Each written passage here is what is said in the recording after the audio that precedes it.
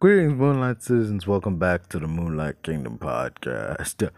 We are back here with Moonlight Kingdom podcast episodes, and we'll be covering a variety of topics right here. I'm joined by my good friend right here on this episode. But yeah, blasting off in 3, 2, 1. Obviously, it didn't matter that much, but I think that was like the beginning of post, post cinematic, like post theatric fixes. And it's kind of ruining us because now they have an excuse to be shit because they'll just fix it later. Nigga, no, I want it good now. It kind of reminds me of Star Wars special editions that George Lucas would it's kind of like that, you know. Yeah, he kept tweaking like the wildlife. He tweaked the AT-AT. I think he even tweaked who's that guy who goes my black? What the fuck is that? Guido or something. There was that scene with Harrison Ford and Greedo where he changed it so that Han wasn't the guy who shot first, which was dumb. And they had like an awful, horrible head thing where his head now slightly moves off his shoulders like kind of forward off. Nasty stuff. That was rough, dude. Okay, CGI aside, from a movie standpoint, him not shooting first is dumb, dude. Exactly, because he's Han Solo. He's not like a Sith. It makes sense that he would shoot first, but you want to preserve this sort of rewritten historical background. Yeah. The dude, they actually asked George Lucas, why? Why did you make it so that Han didn't shoot first? He said, because he thought Han shooting first made him look like a cold-blooded killer. No, it didn't. I mean, who isn't a killer in Star Wars? Come on. Dude, plus, him shooting first doesn't make him, cold-blooded. It just makes him smart. He knows this dude. Exactly. It makes him strategic because he can see what's about to happen. Yeah. So weird. The only change I'll probably accept is Jar Jar, but even that, it was kind of done overly. Yeah. It was okay in 97, but then in 02 they thought, we have better CGI, so we might as well change it. But even that wasn't good, and I think they haven't changed them since 2007 with the third Blu-ray release. So yeah, I don't know, man. A whole bunch of pedantic changes. Well, the one I don't understand to this day, aside from Han, was where they CGI'd Jabba the Hutt. Because in the original movie, there was a guy in a suit. A very obvious guy in a suit. Yet when they did the special editions... Yeah. Yeah, that's the one I'm talking about. Dude. Because I think even going back, they had difficulties because obviously the original version that did not come out in the original movie because it was cut out. It didn't have the effects at the time. He's walking around him, so that creates difficulties now when you're building a CG model because now you have to rotoscope out Han, add in this wider, much wider than that Scottish actor CG double. And then you gotta have these texturings and you gotta have a lot of unnecessary challenges. I do appreciate though the world building at least. Because obviously, the original movie, a lot of the scenes where there are a lot of the scenes when they're walking through hallways, it's white wall because it's set. They couldn't really do much with it back then. But now, obviously, with ILM and all of that, they opened it up to, I guess, really just showcase Star Wars universe. Just show the beauty and the liveliness. It doesn't feel so cold, so stage production-y. I mean, I get that. That's nice. And there was no volume back then. There was none of that Mandalorian crap. Just Let me ask you this: which do you prefer? Do you prefer like the prequels era Star Wars backgrounds or the volume backgrounds we have now? I think most of them.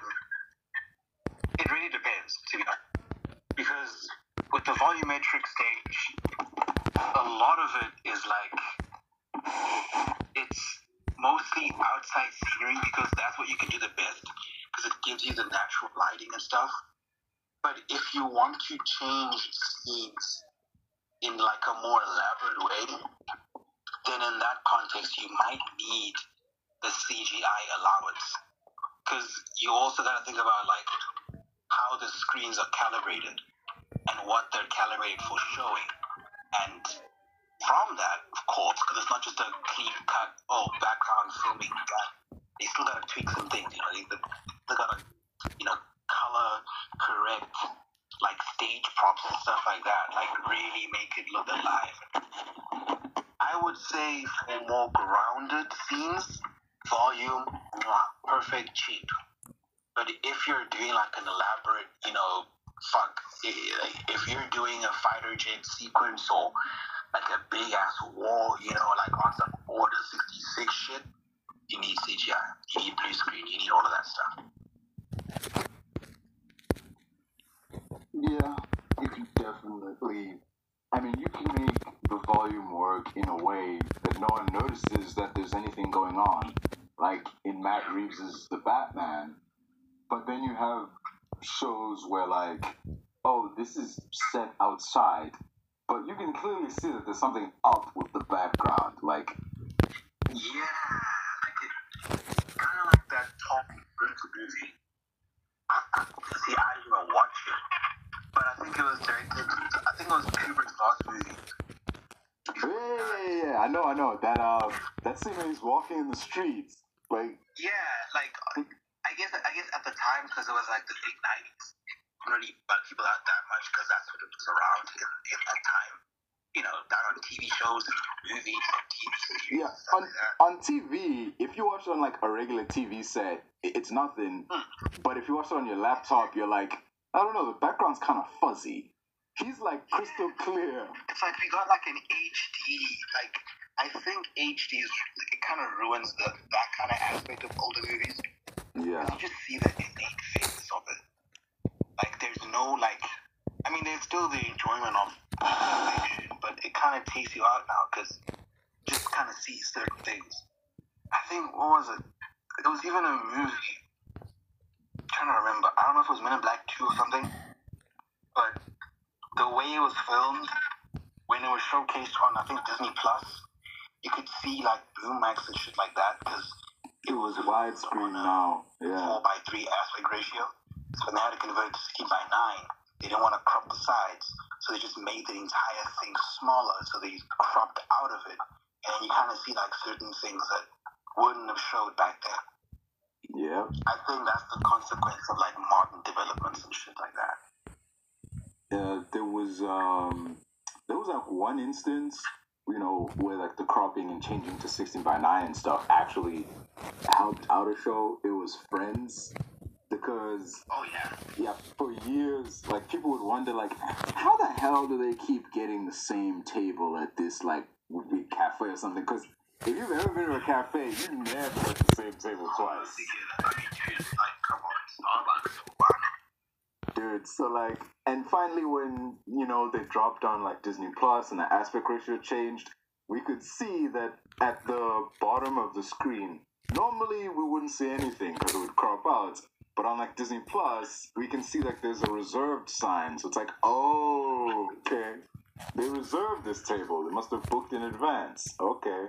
That makes sense now. And it makes sense because obviously the cameras that were filmed, you know, with Friends were like just real CinemaScope cameras. Like they weren't like, you know, smaller TV cameras. Yeah. I think that was the era where we moved from standard definition to 720, not HD, but we definitely moved up in a certain point in the 90s. So they had to use like better cameras. Yeah, there was a dude. Dude, I freaking laughed one time. I like caught myself like, cause I downloaded a video, and it was like back in the 90s, like early 90s, and it's giving me options like 480 and 720. I'm like, that's weird. Videos normally go up to like 1080 or whatever, but whatever. I'm thinking like, so I downloaded it in 720, and as the thing is loading, I'm looking at the date, and I'm like, what the fuck am I doing? This is like, there ain't no 720 version of this shit. What the fuck? Yeah. Like Steve Jobs. You love that guy. I don't know why, but like, yeah. I mean, no one's saying that they loved him as a human being or anything. Like, you know. They just respect the work that he put in the organization. Yeah, like even like not a single one of his biopics made him look like some smiley good guy. Like everyone had like, I know there's only two, but like they both had moments where like, okay, this guy is kind of a dick. Just yeah, like oh yeah, no, he was an asshole. He would look at your, Vader invention, bash it against the wall and tell you to go do it again. Like, real dog of a bloke. Dude, I remember hearing like stories, like this documentary, like former Apple employees were like, it was more productive to take the stairs because there are chances you ride the elevator that Steve Jobs would come on. Like when you get on, you'd have a job. By the time you get to the desk, you were fired. He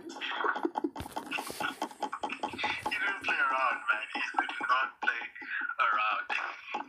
Like, dude, you think it would catch on? Like, the moment, like, if it was me, the moment I found out, hey, man, someone got fired after they rode the lift, I'm taking the stairs. I don't care what floor I'm on, I'm taking the stairs. Like, look, man, he's not the guy you want to do your own agenda around. Yeah. Follow the script or get the fuck out. Speaking of the, because you've seen the Fassbender one and like the Ashton Kutcher one. So who was in the better movie overall, but who played the better Steve? Who would you say was the better Steve? I really will ride okay. I love Michael Fassbender, phenomenal actor. Love him as Magneto. Loved him in his other roles. But there's a weird charm about the way Steve about the way Kutcher kind of portrays. I don't know. Maybe it's my guilty pleasure. Jobs is my guilty pleasure.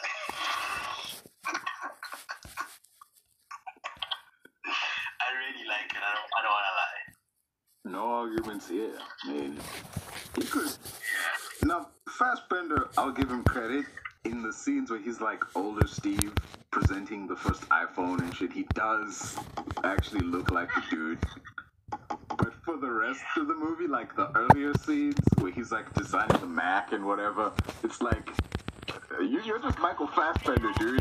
Perpetually, like he's never looked young. Dude. Dude.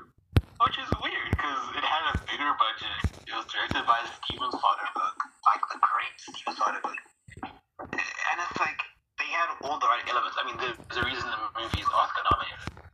Yeah. But it just doesn't hit for me. Like, look, Fassbender's acting is phenomenal. The scenes with Lisa, the scenes with John Scully, all of that stuff, brilliant. But the movie doesn't hit me the same. It's kind of like The Social Network. The way that movie really grips you, it feels like it's melancholic. Like it's like, damn, this guy is not a good person. You really see the ugliness. It might not be good acting, but it's like, shit, man. This is real. Yeah. It does. It does at points feel like, it doesn't feel like a movie. It feels like there's just a camera following these dudes around, almost. Yeah. I loved Andrew Garfield. Thing is, I saw this after I knew him in Spider-Man. No, it was before, because I had no idea who he was. I saw the scene where he comes in smashes the laptop. They're like, what the? And that was a great scene too. Like even the acting, like Loki Garfield is so underrated. He is underrated as hell. I mean, But in that movie, he portrayed that Edward guy yeah. phenomenally.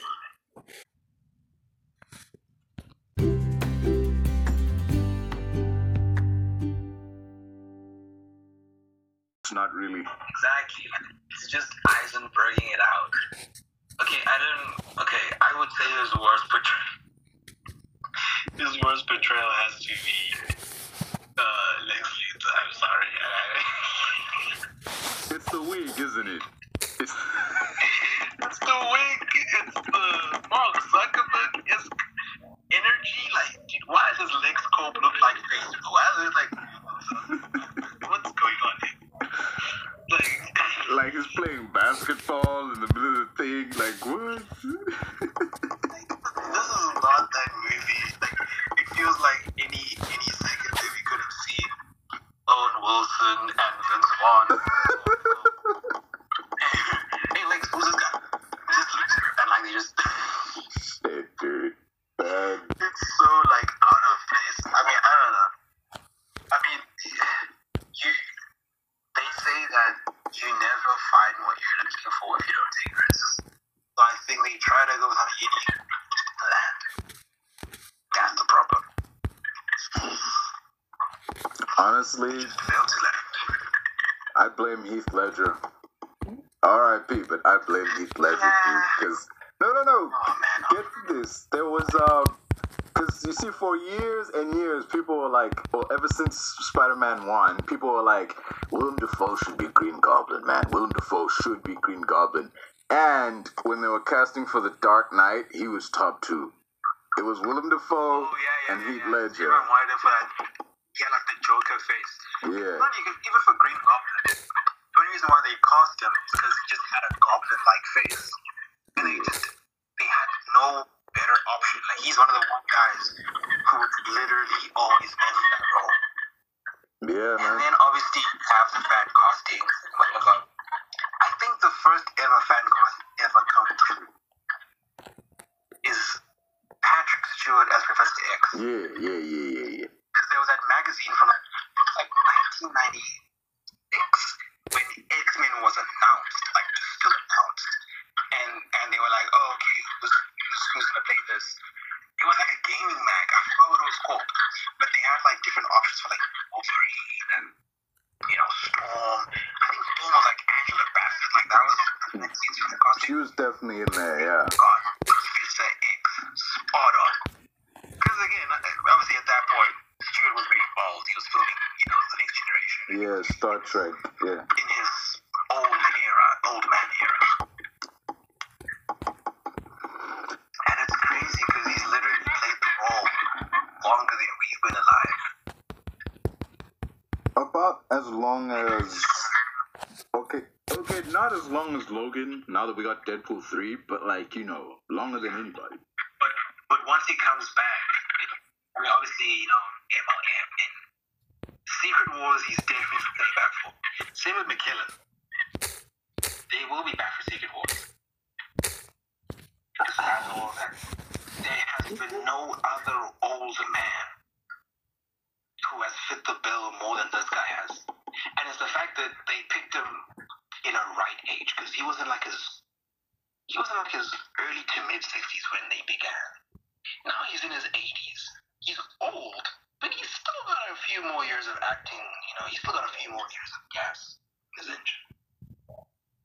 And I think it helps that they're not American, and they're not like these stuck up, curmudgeons who recede into themselves once they turn 75 or whatever. Like, he's very passionate about the art. I mean, they're thespians first, so they have to be passionate about it. And I think that really helps. Because you're not gonna get, a dramatic, oh, this guy's so difficult to work with, negotiation was so hard. These guys love acting, man. They've acted since the 60s, like, we love it. And I think because of that, they'll always come back to these certain roles.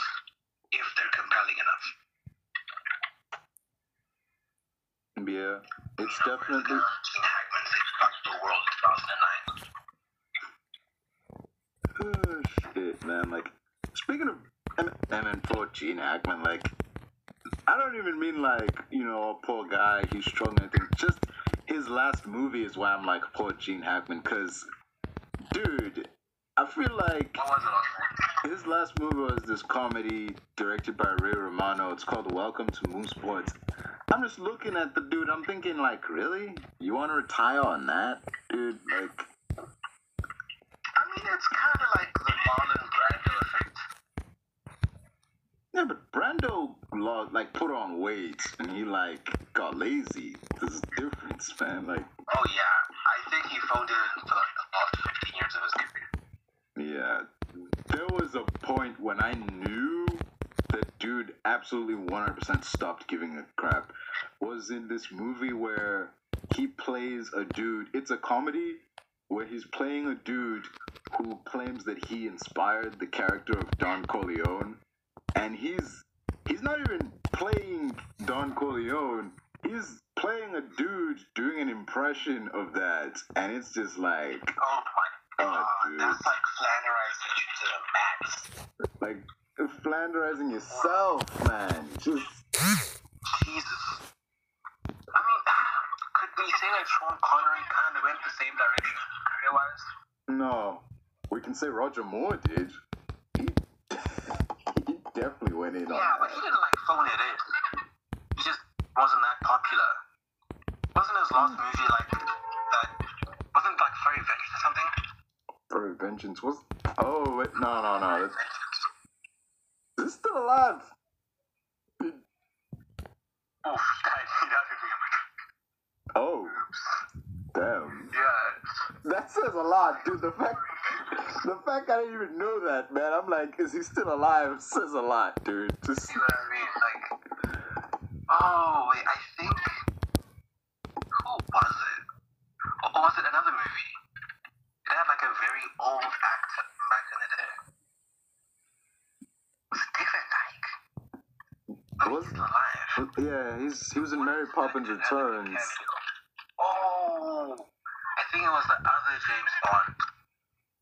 The one who came before Pierce. I forgot his name. Timothy Dalton. Whoa, Dalton, the Daltmeister. Yeah. he was on Doom Patrol. Yeah. Yeah, Timothy Dalton. I mean, he's still alive. But, his career, I feel like he had a lot of potential that he squandered. How so? I mean, I haven't seen him in a bad movie. I mean, Difficult to work with. okay. Yeah, a lot of these guys, I don't know why they want to be like, and that's the issue with American actors. I can't think of a single, I mean, I'm sure there is, but I can't think of a single British thespian who's ever been so difficult to work with.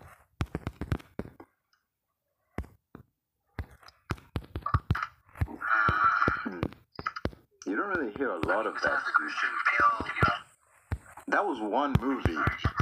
That was one movie. Yeah. Let's see. Oh, did you hear Laurie made a comeback in some TV show? I haven't checked it out yet. Who? Hugh Laurie. Oh, he made a Yeah, comeback. he made a When was he gone? from, Like, I think it's some spaceship. He's like a captain. I saw a screenshot. wasn't that I mean, he looks good. what's that show? Space Force? Is that it? The one with dude from Anchorman. Yeah, it might be. Yeah, it could be that one. I'm not sure. But he looks quite good, especially for someone who looked a bit disheveled a few years ago. I think he got sober again. Let's see what it's called.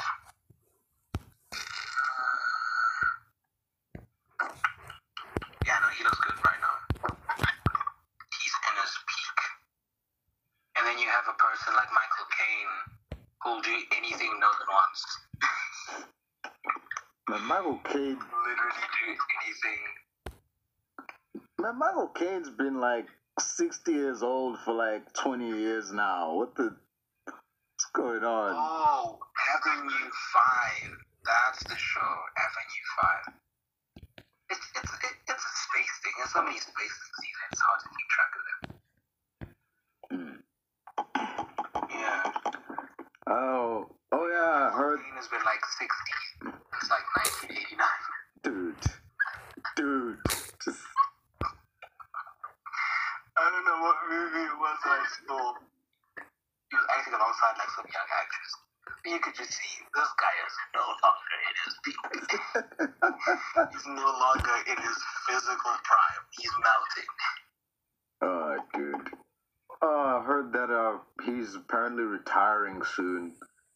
I mean, I guess we won't be seeing him in any more Nolan movies. I mean, that's the downside.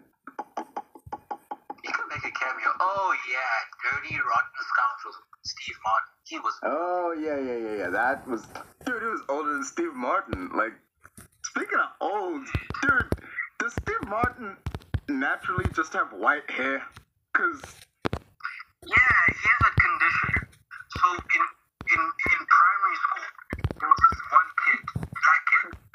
He had the same condition.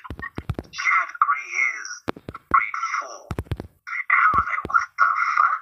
They all called him old man, but it's just like this genetic thing where your hair, the pigment of your hair loses its color and then it just turns white.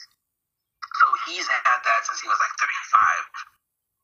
Back when he was on SNL, like it kind of happened in between his SNL days. yeah. Because you look at earlier episodes, he has like just full, black brown hair, and then a few seasons later, it's a bit peppery, and then but he's had white hair longer than he's had black hair. Yeah. Sadly enough, There was this one. I don't care his diet. I guess he doesn't care. Yeah. There was one movie where he was playing a dentist, and it was like this musical with Rick Moranis about this man-eating plant. And he was a dentist. I saw him in there, and he had black hair. He looked weird. Like, because I'm used to him with white hair. He does look weird. Yeah, he looks weird with black hair. It looks creepy, like a guy is gonna gut you. Like, dude, it... I think it's because we're so used to him as like this soft dad character. Like he's always been like a dad. Like he's just Hollywood's dad. It's kind of hard to imagine him as like a menacing young man. Like, he looks like a greaser, like, out of those, like, Indiana Jones 4 with, like, the gelled hair and the leather jacket and shit. Oh, man. He looks so scary, so Dude. I mean, I guess he's supposed to, like, but still, dude. Man, speaking of Indy 4, are you gonna watch Indy 5? Kind of looks like something from Spawn. Oh. Hey, out of curiosity, you gonna see Indiana Jones 5? Yeah, I will. I think the last one, that was the one with Shia, right? Yeah, that was yeah. the 9th one. Yeah, that was it. Yeah, I'm counting because I wanted to rewatch them like as a binge and then watch the final one. But I haven't even started. I think it's 3 or 2. I think it's 3 that I haven't watched yet. Like as a retread. 2 is a prequel, The one thing by the way. Yeah. is that the issue with the last one and this one is that certain things had to be kind of scrapped. Like just even like his son, because Shia's not doing good right now. Yeah. And I think they also didn't. There's a few characters that they kind of just gloss over. But no, I haven't watched it yet. I heard it didn't do well at the box box office. I'm not gonna say surprising, given it's indie and he's kind of like a juggernaut in the box office. But I understand the competing, like these days when you're competing against like big budget, not saying this was a big budget, but like big scale rather. Everything is big. Everything is space and teleportation and aliens and elaborate gunfight scenes like Extraction. Everything's so busy. I feel like indie is kind of out of date. Yeah. Especially considering with the movie's like $200 million budgets. I mean, there are movies. Yeah, there's all this crap, but like, not to mention the de-aging, that probably costs a ton of money. So.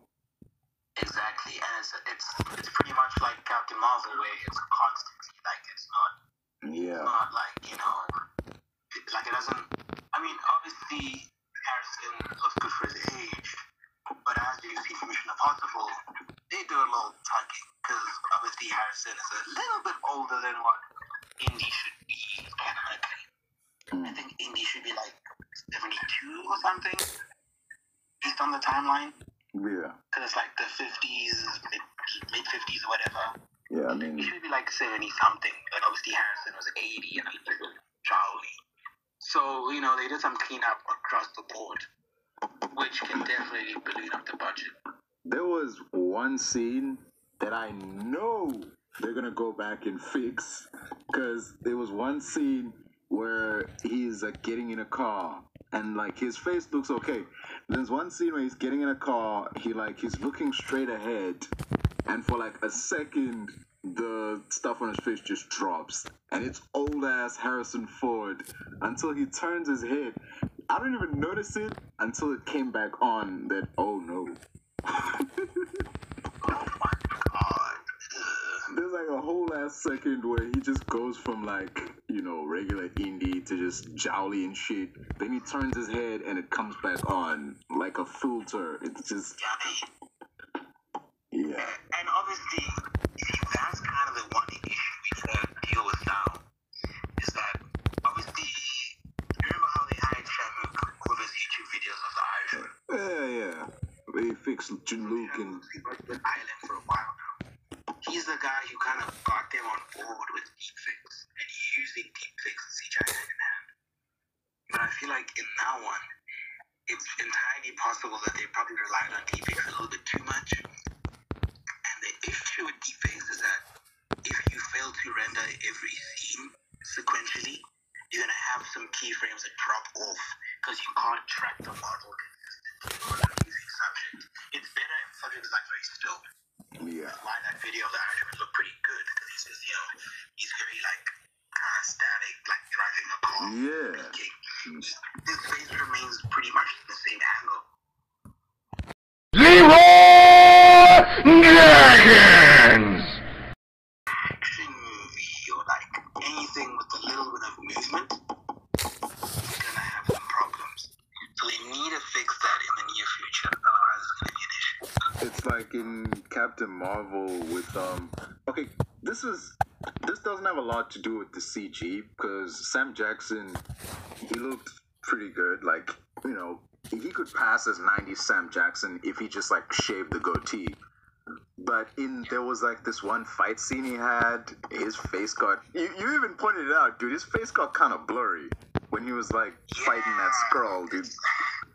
Yeah, and obviously I think it's even worse with him because they didn't even like use deepfake because Sam's a pretty useful guy. They relied on like that traditional tracking, but even with that one, man, like on each side it requires manpower. CGI needs an artist to consistently like animate like these specific, like tactics and things like that. And then on the deepfake side, the deepfake's gotta follow the subject. So you can't win on either side. Yeah. And another big issue as well with that old man body. Yeah, when he's gotta actually move, then it's... Dude, Robert De Niro and the Irishman, yikes, man. Like... When he's kicking that guy out of the ever can. Dude, it was so stupid, man. Like, It looks like it literally is like a 92-year-old man trying his best to beat a criminal, and he's just not hurting him at all. And obviously the acting is so, dramatic. The guy on the floor, he's like wincing in pain. I'm like, that was the one scene where I'm like, bro, y'all just should have used a body double, man. I mean, no one would know. I mean, we would know. Get like a chunky man in his 40s. Like, get a man who has like Robert De Niro's stature. That's not that hard. Dude, like, oh my god. and you know what's weird? What's really sad about this crap? If they had gotten a body double and just CGI'd Robert De Niro's face, it probably would have looked better. Yeah. Dude, even with like Fury and Captain Marvel, and when Thanos is like tossing him around, it's just oof. Dude, even if look at Steve in Captain America, the first Avenger, when he was all skinny and stuff, that was a body double, and he looked good. Like, I mean, it makes sense because that guy's like, he's not that old. He's like a guy in his 30s or something. Yeah. Hey, but damn, dude. I think they did it again for. It was the Hunger Games, I want to say. Was it Catching Fire? Where they used a double for Hutcherson. Just the body, because obviously he was, like kidnapped and sedated it. oh, it was all skinny, yeah. Yeah. I'm not sure if it's that for Tony. I think that was just CGI, just to take the lines out of his face, made yeah. his body look skinnier, which works considering there weren't that many scenes where you needed to see a skinny Tony, because it was only after he came back from space. That one scene where he argues with the Avengers is like, oh, shock value. It's like, look at him, he's been stuck for a month, he's severely, emaciated, he hasn't eaten anything of substance, he's probably gonna die. So it worked for that one scene, because you only needed it for like 1 minute. Whereas the Hunger Games and obviously Captain America, it was like 40 plus minutes of that. Yeah. They needed a body just to save money. That scene, when I'm seeing Josh Hutcherson in that movie, I'm seeing like this dude was held captive, they tortured him, and they dyed his hair. No, I know that, but like I see like he's blonde now because he's been brunette up until this movie. I'm like, yeah, they tortured him, they beat him up, and they dyed his hair. Why? And then you find out, no, there was a thing. He was filming another movie at the same time, and I'm like, okay, that like. Wigs exist in Hollywood. Why is Hollywood? They're so stuck up with that. Because the reason why I feel it's like the butterfly effect. So the beginning is one studio exec refusing to put a fake mustache on Henry Cavill, and then the resulting appearance is the destruction of the DCEU and the superhero genre as a whole. Mustachegate changed everything. Like if we truly think about it, it changed everything. It upped the scrutinization of digital effects. It put pressure on digital artists who were mandated by studios to give them the best result, or the cheapest result for as best as possible and as quickly as possible. It fucked up so many. It literally caused the most egregious butterfly effect ever. Yeah. And it was simply because they did not want to put a fake mustache on their nipples. Jesus Christ. Yeah. That's crazy, man. I love pointing this out, dude, every time. It still, to this day, gets a chuckle out of me. Like, Mission Impossible were cool with Henry Cavill shaving and, like, them taking time off, provided WB paid them X amount of money, right? WB said, screw that, we're just gonna CG his face.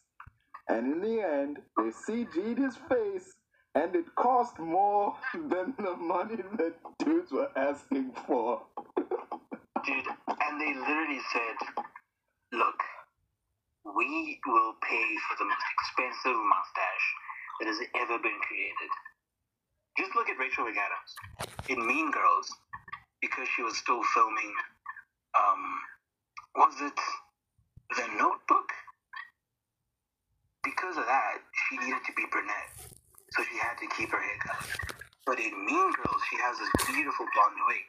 I think he spent like $60,000 on this, and then it ended up selling for like over $500,000 in an auction. What is so hard about trusting the hair and makeup department to make a convincing piece of facial hair? I just don't get it. It's so egotistical. It's purely ego. Yeah. Plus, it's not like, the thing is, with Justice League, it's not like it would be out of the realm of possibility for Soups to have a beard. He has a beard in the comics when he comes out from the ground, so like, it's comics. It's Snyder's fault. Yeah. Because he didn't want any of that remote bullshit. He was like, nah, we're taking it. I get it, but also, come on. Hair and fingernails grow after you die, man. It's not like it's ridiculous, dude, coming out of there. Like, yeah. Like, they could have made the best of the best situation, but they just, I don't know, man. Ego just always gets in them. Oh, man. But anyway, like, what can we do? Mustachegate has come and gone. Comic landscape has irrevocably changed. And, like, you were right. It did up the scrutiny. It did, like, alter how we view this kind of media, because everybody knew going into that movie, Henry Cavill's going to have a CGI face. Everybody knew, and they were looking. Where are the scenes where his mouth is janky? Where are those scenes? For exactly what they were looking for. Yeah. It was an opening fucking sequence. Why, Joss Whedon? Why? That scene did nothing for Superman's character. I know they were going for, oh, look at him. He's just like the Superman you remember from the DCEU, guys. Come on. Kids love him. He loves kids. No, it did nothing. I remember watching a video. The Weekly Pads with the Sunday movies. And they were like, okay, the kid's holding a camera, right? Can't you just put a fucking filter on the kid? I mean, like, just put a filter on Superman, because he's literally holding a phone. If it was like a generic, copycat Snapchat app, just put a fucking Mexican filter on him, like put a sombrero and a mustache. Make it playful. Yeah. Like, they could have avoided so many. I hate trying to fix things for these directors, because it's just like, it was right there in front of you. Like, make the best of a bad situation. Why are you spending like $5 million on fixing the mustache? Come on, bro. Think. Add a beard. Do something. It actually, like, someone did the math on this, and, like, proper saying shit, it would have actually cost less money to add facial hair than it would to, like, hide it. Like, exactly, because now when you're hiding it, you gotta, like, match the pores, the skin, you gotta match the lip movement, you gotta get his actual, like, construction right. Because if it looks off, it looks off. I can remember the scene where, okay, Clark has hired it, and then he takes Lois to Smallville, and then they're in the field. When he smiles, oh my dude, his lips are like on his teeth. Like, what the? Dude, I just don't get why they did not. I mean, it's literally Superman resurrecting, man. Instead of Superman, it's like he bothered with the black suit. Couldn't you bother with the fucking mustache? I mean, obviously in the Snyder Cut, they don't have any of those, mustache scenes, because that was like all Whedon and reshoots. Yeah. But if that's the case, even back then, couldn't you just fucking use what Zack took? I don't know. no. It wasn't like the movie was unfinished. It was. Yeah. They They had literally wrapped principal photography, but Warner Brothers' ego wanted Whedon to completely just forget Zach's, entire finished reel that was sitting in a backlot at that point. Make a completely, well, not really completely, but ever so slightly different narrative. Spin it into a comedy, oh, that's gonna hurt. Okay, Batman. yeah, just no. When has he ever said that? Jesus Christ. Like, it was ridiculous. Like, he just got tossed off, like, from the air by Superman. He landed, and he's like, oh, okay, something's definitely bleeding. Like, why? Why would What are you even saying it for? Dude. Yourself? Like, no shit, you're bleeding. Like, if you get shot, are you gonna sit there bleeding? Oh yeah, I'm definitely bleeding out. What? Like, come on, man. There was that other scene when they're at the that plant where he like Superman's like, well, I know you didn't bring me back because you liked me, and then Batman's like, I don't not like you. Like, what are you doing? Yeah, and like he stumbled. He was like, I don't, not like you. Like, what are you shy? Is he a crush? What the fuck is going Jesus, on? dude. Like, I don't think Joss Whedon understood that Batman and Bruce Wayne are like two different people. When he has the suit on, he's not cracking jokes. He's all business when he's got the suit on, dude. Like, yeah. His actual persona is the guy like, that's how he sees himself. So why would he act when he already put on an act when he's not in a costume? Why would he still act when he's Batman? He is Batman. Just be a stern, serious guy that you are because of your childhood trauma. It's pretty fucked up. Yeah. Think about it. There's a scene that really lays into that in this one episode of Batman Beyond where like somebody was trying to mess with Bruce Wayne's head, and afterwards he was talking to Terry and he was like, I knew it wasn't real. He's like, yeah, how did you know? The voice kept calling me Bruce. That's not what I call myself. Terry's like, what do you call yourself? He just looks at him and is like, oh. That line right there, like, the voice kept calling me Bruce. That's not what I call myself. It says volumes about, like, this dude is Batman. That's not a costume he puts on. And wasn't it a one comic strip where I think they were holding a lasso of truth, and they each, like, Diana of Themyscira, Clark Kent, Smallville, Batman. Dude. Like, that is how his brain is wired. He's so fucked up. This is all he has become. Yeah. It's all that remains.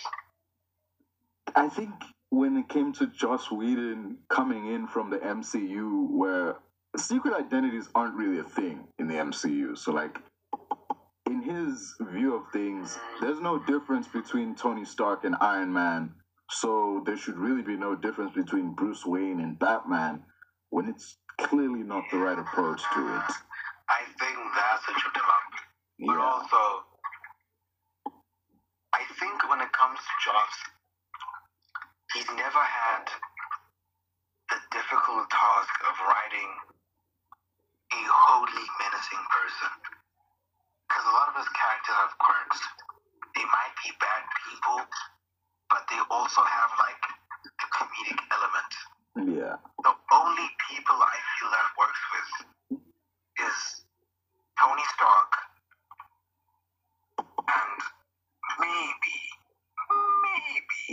Nick Fury.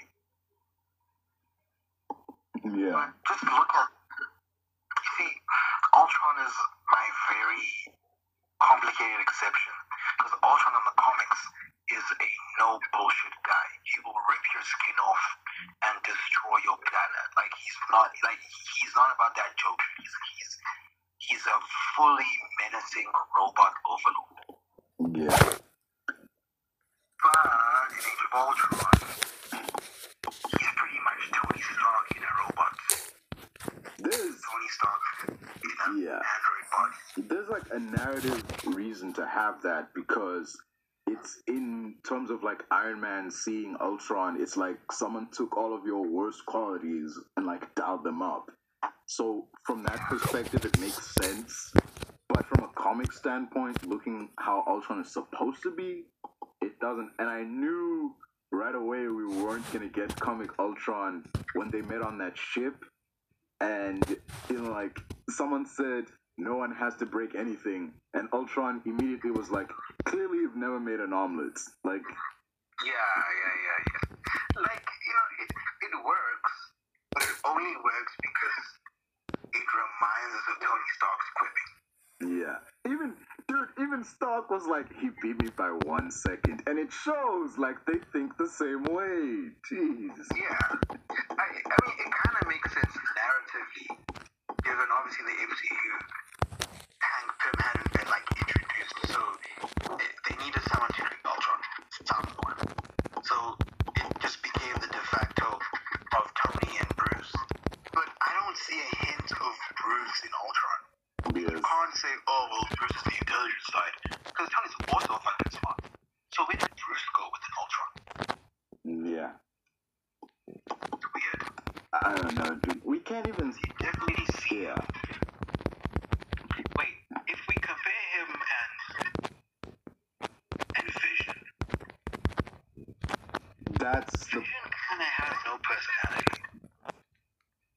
That's the point where you can argue that there was more of Bruce's input in Vision because when he emerged, it's like, because he knew he had a bit of Ultron, he had a bit of Jarvis, he had like the original code they wrote Ultron with, and that's where I'm like, there was probably more Bruce in that because seeing what happened with Ultron, they would try to tone down like, it's clear Tony would try to tone down the parts of himself that he sees in there, and what's left would be Bruce, and it's exemplified by this point where after he emerges and they ask him, whose side are you on?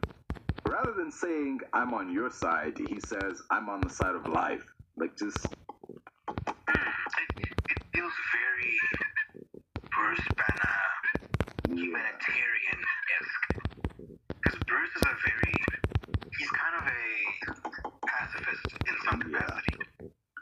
I mean, given his, his temperament, he would have to be, unless he's pushed.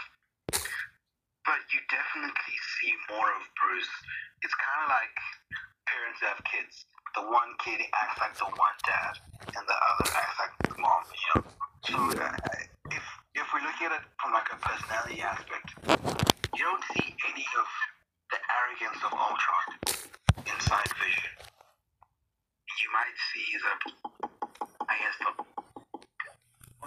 what can we honestly say you got from Vision besides the intellect? I don't know, compassion, understanding almost, like... I mean, was Ultron compassionate? He had a little bit of it when he felt bad for cutting off Claw's arm. But also, he's just a psycho.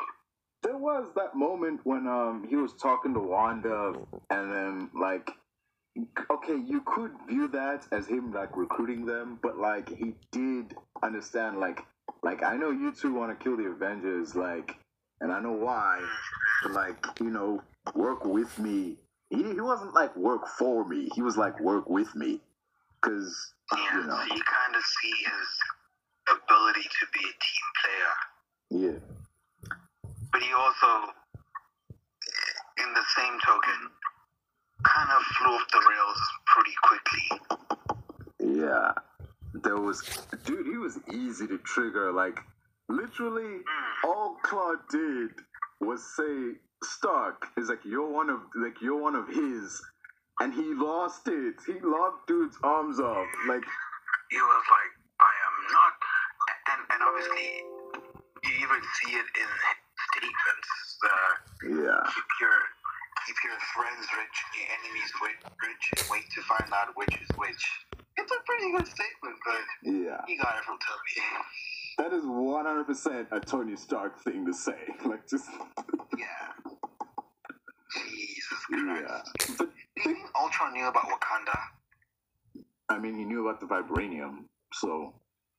It's pretty... I feel like it's not that Ultron was a wasted opportunity, but they could have done so much more with him down the line. They probably... I definitely understand the reason why they had to have him, given that in the one movie, you have a North Guard taking over New York. So the scale has to increase. But when you look at the Avengers in the comics, they were never really Marvel's priority within writing. Yeah. So their villains aren't that, prominent, let alone feasible for Marvel, given they don't own rights to all of their, creations. So it's probably because they were only left with Ultron.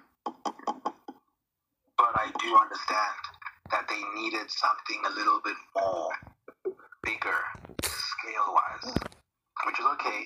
Now it's not only New York, now it's the entire planet that's at stake. But I still think they could have used someone better, like, not better, but more fitting. I feel like Ultron could have come after Civil War, somewhere there, when everyone is a bit established and brought together. Then Civil War would have been too soon. That's the problem, because now a lot of the MCU is then working with what they have. I commend their ability to have balanced it for as long as they did. And obviously now you have other properties that have to come in the manifold. And, tying that in is its own near impossible, difficult task. But I still think it could have done a few things better had they had more creative ideas. What was a film that, say we pushed Age of Ultron ahead, what is the movie that would have taken its spot? What was a solo movie threat that could have been an Avengers level threat? Personally, I think S.H.I.E.L.D. being taken over by Hydra sounds like a pretty Avengers level thing. Hydra and U.S. agents. That could have been a good one. What? U.S. agents in Phase 2? U.S. agent. Think about it. He is not that difficult. Dude, Cap is still around. Like, there'd be no reason. He's still around, but they also understand that he's not a Nazi. He is not Hydra. That's the thing, because obviously you look at Endgame and their time traveling shenanigans. You think of how surprised they were upon just seeing that, oh, this guy's Hydra. I think in some capacity, even before Project Insight, he's always just been a guy who was like, he is on thin ice because he's smart enough to understand when something is fishy, and he'll eventually find out. I think it was more like a ticking time bomb. Like Cap just finding out things are going on, it was an eventuality. Obviously Nick kind of pushed it forward, but I think Cap finding out was always an eventuality.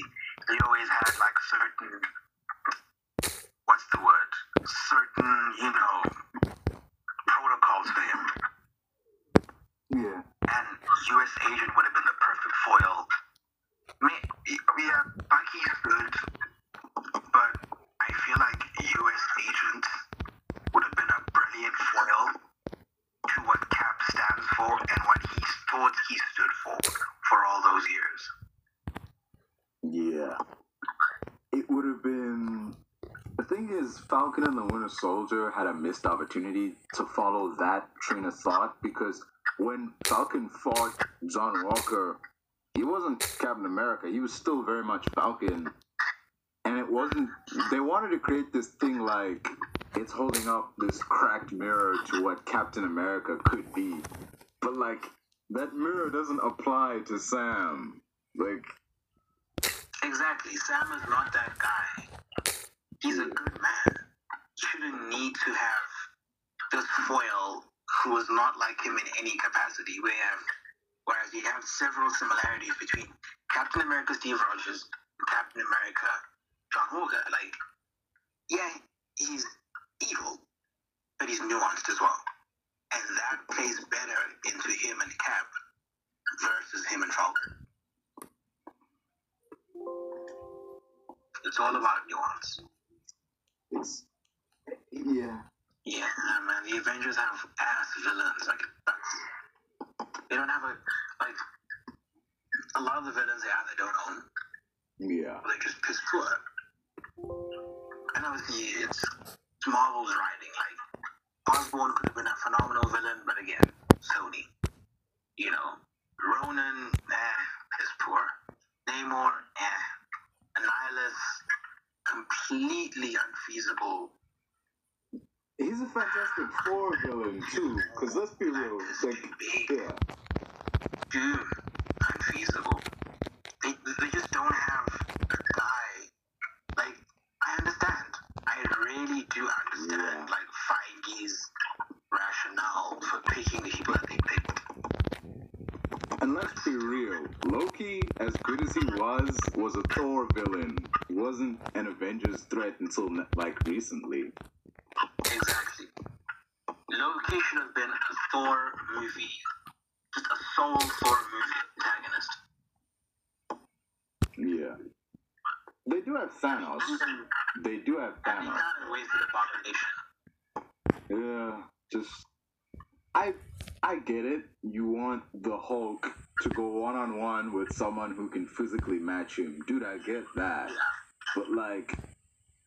And, okay, Ang Lee's Hulk has its moments. It's, like, thematic-wise, it's pretty good. The subtext and all that. But that final fight, though, man, like, Hulk is fighting a cloud. Like... Yeah. Dude, that's... He's not doing much to... Because, I mean, even like Absorbing Man Power said, it's very much... It can be anything and everything, and that's the problem. Because once something can be anything, it's like, well, fuck. How do we teeter on the line of what is able to be done versus what is impossible without current limitation? Yeah. It's just the way that fight began, when he was all like 50 feet tall, made of lightning, and I'm like, when I saw that, I was like, holy crap, like, it looks like this fight can go anywhere. Like, this is going to be epic. But they immediately take off into the clouds, and we just see, like, still frames of them fighting in the air, and he crashes and becomes rock. Like, okay. Even with, like, yeah. Before, when he was still, like, being captive and they showed his powers, and, oh, look at him, he has powers now. Even that display was so low level, low effort. Yeah. They just never went in on it. They never went all out. I get that in 2003, you can't fully, metallicize, I don't know if that's a word, but metallicize Nick Nolte and have him fighting, the Hulk. That would look silly. But, like... Exactly. Give us something. Like, because... Dude. Rock Nick Nolte was just like, dude, what is this? What am I looking at? I feel like maybe if they had leaned towards... Look at the Mummy. And how the Mummy used the limitation to their advantage. I think with them, they succeeded because, of course, the Mummy's in the desert, and there's a lot of elements that don't cost a lot of lighting, so they don't really need to be rendered to their fullest, extent. Sand and rock, especially if you frame it in the right time of day, it doesn't need to be that elaborate. That sandstorm, to this day, they could have been so much more creative. I wouldn't even have minded a wood/rock absorbing man. Don't make it an ocean, don't make it lightning, don't overcomplicate it. Make it simple, make it face to face, and it's easy. Because it's not like we were expecting, a shiny metallic guy like Colossus. I mean, hey, even back then they couldn't do Colossus. Bro, I'm Alright, man. That's cool. Just call me back when you're done.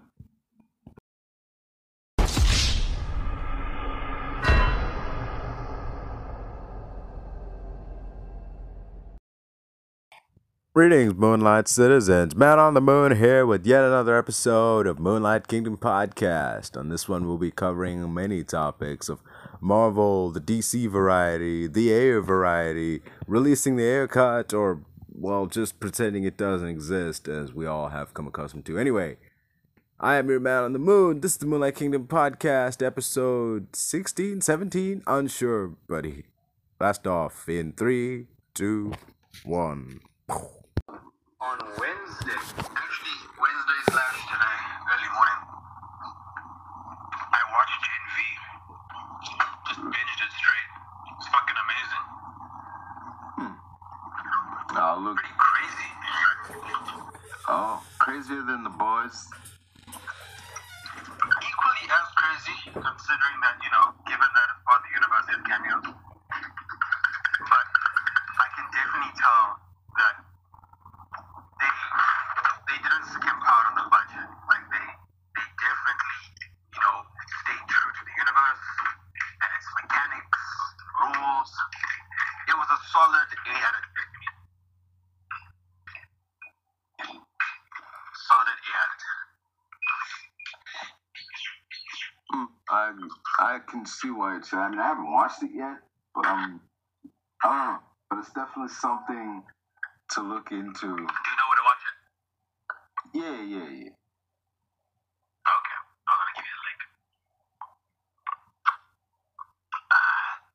But still, man, just this. Have you been following the Loki show? Yes, sir. Yes, indeed. Also, another brilliant writing craft. I think it's the one thing that Phase 6 is doing well. I mean, everyone dogs on She-Hulk, man. I personally like She-Hulk. I don't know why everyone hates it so much. I liked it, and I don't really get the hate for it. But yeah, I haven't followed season 2. It's pretty crazy, and I know that it hopes to connect to Deadpool 3, TVA shenanigans and shit like that. But yeah, I'm loving it. What about you? I'm digging it, man. I'm really on board with the show and what it's done with the characters and the, spaghettification of everything. Like, there was that. Oh yeah, did you see those Easter eggs? Sorry to cut you. They continue that whole DB Cooper shit with Casey. He's that infamous. Oh yeah, broke out of records. Yeah. Yeah, that was Pretty cool. I wonder if, was that the timeline the TVA found him in, or was that just like a new timeline he wound up in after everybody got reset? Like, I think the way it works is the lives that they picked or whatever. I don't think they actually picked them. It's more like they found their lives currently happening, and they just kind of assimilated into that place and time where they belong in. I think Casey is a man from the 60s, like originally, and he was probably taken in an original capacity by the TVA or Kang. I don't think, because now the issue is, if you have to think to yourself, okay, so did Loki cause Frank to be the infamous Alcatraz escapee, or was it He Who Remains and Ravonna? Like, who originally plucked him out of the timeline? Was it Loki creating a paradox, or was it He Who Remains? I don't know. It's pretty interesting, especially considering that on Reddit there've been like these theories suggesting that the timekeepers are a combination of Loki, Mobius, and I think Sylvie. Because when you look at the way that they look, the one timekeeper has horns for Loki, the other has a mustache, and the other is a woman. So it feels like they were the original, conception of what the timekeepers are, and He Who Remains either probably took that and worked with it, or this one is timely but not really. Especially because Yeah. that would mean that Loki is the one who created TVA. And it's just an evolving, like a perpetual circle of time. What weirded me, speaking of timely, dude, I was so surprised when he went through the door and he just freaking spaghetti. I was like, what the hell? He just spaghettified him. He might not be dead. He might just be mangled in time. Yeah, but because, like, I was caught off guard because they were like, okay, this is the first version of Kang, like the earliest version, you know, Victor Timely, that's who he was before he became the Kang we know. And for him to spaghettify, it's like, well, damn, where are we going to go from here now? Because he's supposed to be the original. I mean, think of it this way. Given his temporal aura, and when he built that time-weaving thing, what if it just kind of assimilated him into a specific point in time that he was intended to be at, given he is he who remains, or rather one of the many variants of his scattered throughout time? Because obviously Victor wasn't supposed to be from the 1800s. I think the original He Who Remains, like the first one, as per the comics, existed in the 31st century, and then he became Kang, and then Council of Kangs, and then he goes for war, and then He Who Remains Kang decided to scatter a few of his, a few of his remaining variants who had become evil throughout time, just to create contingencies for himself if he were to ever be thwarted. Yeah, it seems like the likely way things are going, but at the same time, it goes against the story he said in, like, when we first saw him, and he was like, you know, we found each other, and for a while everything was cool, but then a couple of them were evil. That's why he had to get rid of them. So he decided to get rid of them all and then make the sacred timeline. So for there to... Exactly. So... But are they already gone, or are they banished and separated from time? That's what I'm thinking. Like, the existence of the sacred timeline and TVA pruning anybody trying to deviate would surely mean, like, okay, surely all those other Kangs and stuff are gone now. Surely he got rid of them. But, like, once he goes, we see in Quantumania that they're not gone. They were just somewhere else, and now they're back. They're even like, you know, the banished one is no more, and, you know, they're all coming together in that Is it like Colosseum, actually? Is it like in a place stationed off in time? Could be.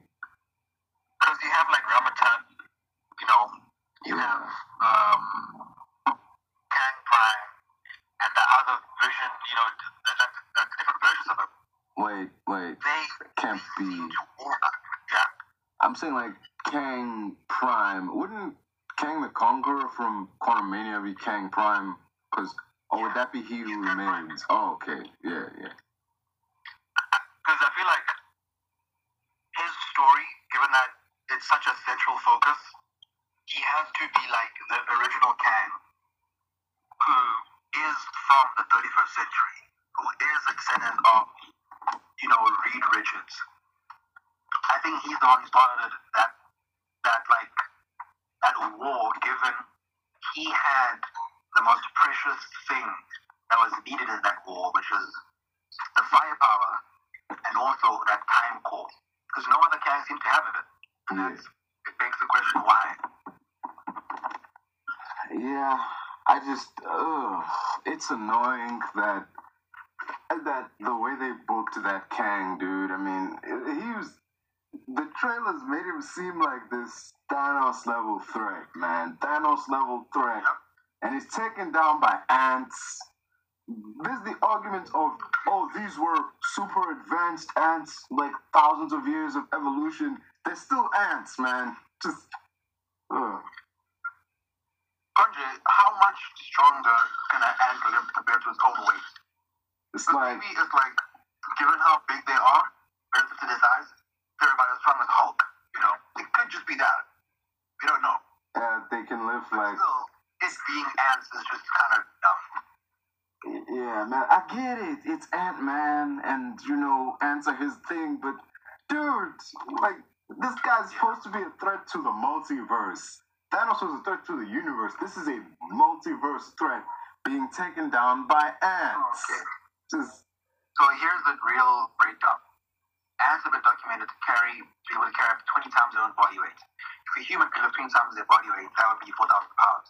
So, given about, let's say, a 1-ton ant, right? Let's just say that they're like 1 ton. They could lift about 20,000 tons. So they're pretty strong.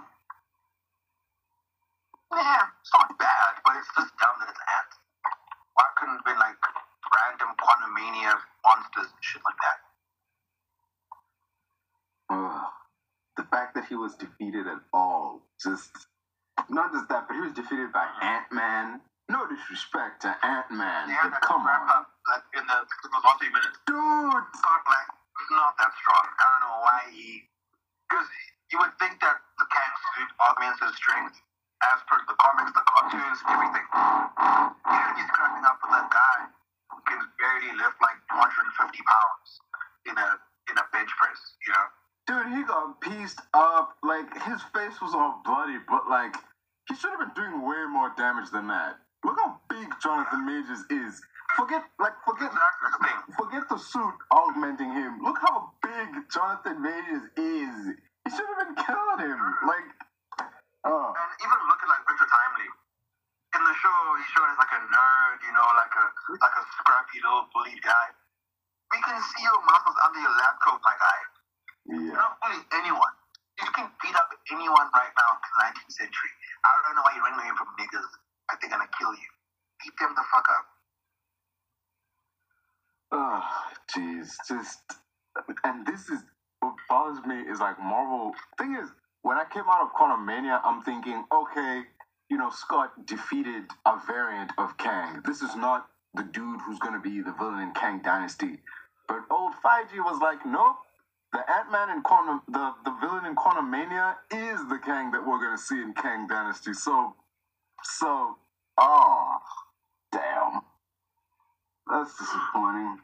Because in Dynasty, it seems like whatever is happening with the council we saw at the end of Quantumania, it seems like they're ready to do something, given that this Kang, he's not defeated, he's kind of like, where did he go? Because he went somewhere, but he was in the quantum realms. There are theories. Where does he go? There's theories that, since the quantum realm is itself like a tiny universe existing in like the teeny tiny particles, that he just shrank down even more into another like thing existing on itself. But that sounds absurd, man. That sounds ridiculous. It's more likely that that drive that he got sucked into just took him to another point in time, or like another universe or something, as opposed to because they did. I think they used his core to make everything self-destruct, and then that transported him. That blast. Yeah, it's likely he's just in another universe somewhere. But yeah. I still understand how the Hulk that was tie into Deadpool too, like the whole Loki thing. I don't know. I mean, dude, I was watching Loki, and then there was this scene where it cut to like Mobius on the jet ski, and I'm like, all right, finally, we get to see dude on a jet ski. No, it's just him in a store. Oh, he's a salesman. My biggest thing. Oh wait, shit, yeah. Did you watch this finale? Apparently it's out. I didn't know that. No, I ain't seen it yet. Yeah. Oh, it is out. It came out today, this morning. Okay, we both need to watch it. It's fine. We'll speak about it after we both watched it.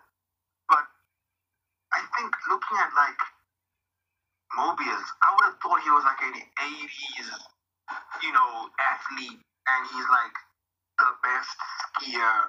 Or maybe not an athlete, maybe like a rich guy from the 80s, who has like a Wolf of Wall Street type of Lambo, and he loves jet skis. He just loves the wind in his hair. No, he's some fucking guy from 2022. Are you kidding me? 2022 of 4 years? I don't know. He don't look like it though, dude. I mean, just that hair, the mustache, just he doesn't look like a dude from now. That's one thing that was very crazy to me is, I mean, I get it, right? People in the MCU are very smart. They're capable of like making Iron Man suits and learning magic.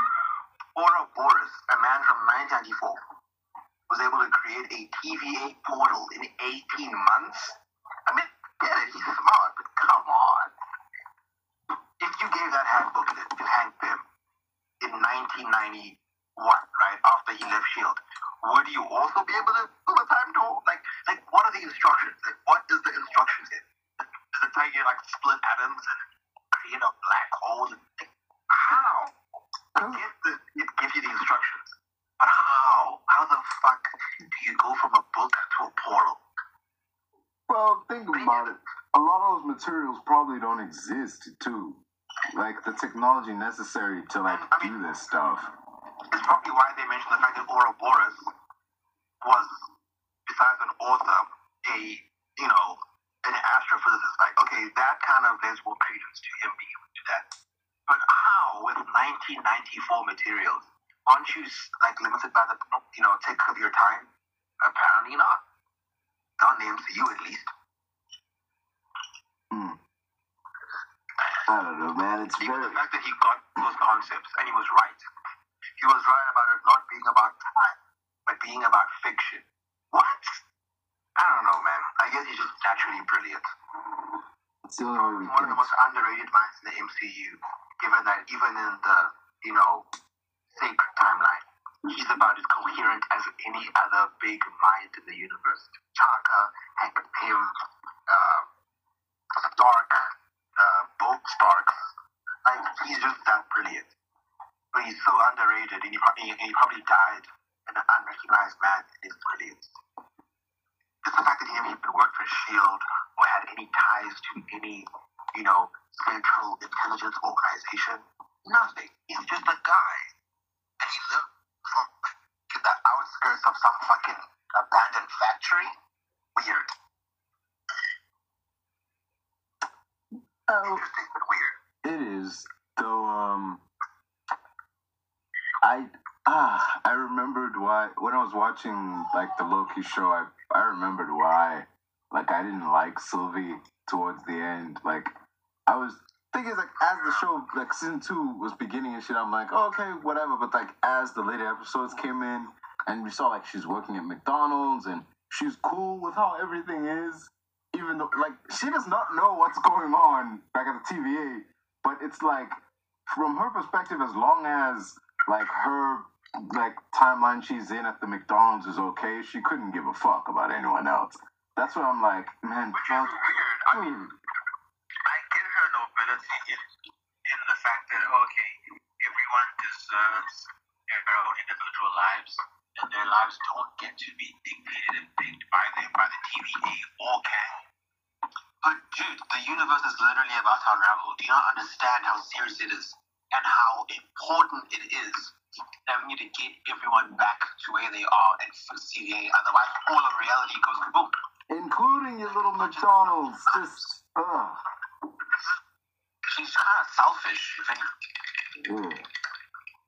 But at least now Loki's a time god. Yeah. His power sets. Drifting in and out. Whole Yeah. because time slipping. Conjure, in the last episode, he made it back to the point in time in which the loom, that's the word, in which the loom was about to explode. That's where he time shifted back, right? Yeah, it wasn't. The way in which he traveled isn't traditional time travel. Like, there's a word for it, though, because he didn't use. Time slipping. Yeah. He went back in, like, he sent his consciousness back as opposed to physically traveling back like the TVA normally would. And, like, that. But I guess in this case, given that he materialized in front of Mobius's jet ski shop, I don't think there was really a Loki there at that point in time. And his consciousness just moved to that one. I think in some sense he's clocked, and because I feel like there are multiple methods of time traveling. You can either have a Kang chair with the core. You can either be Tony Stark and have a Mobius strip inverted and travel through the quantum realm through time. You can either fucking, probably run so fast that you can time travel. We haven't explored that yet, given that there's no speedsters in the MCU currently, like besides Makari, super speedsters. And then there's time travel, which is another portal-based time travel, but it uses its remote. And that's a whole heap of complicated tech mechanics we don't understand. And then now, the newest version of time travel. Okay, technically, since Deadpool 3 is part of the MCU now, Cable's time traveling thingy is technically now part of that MCU time traveling, method.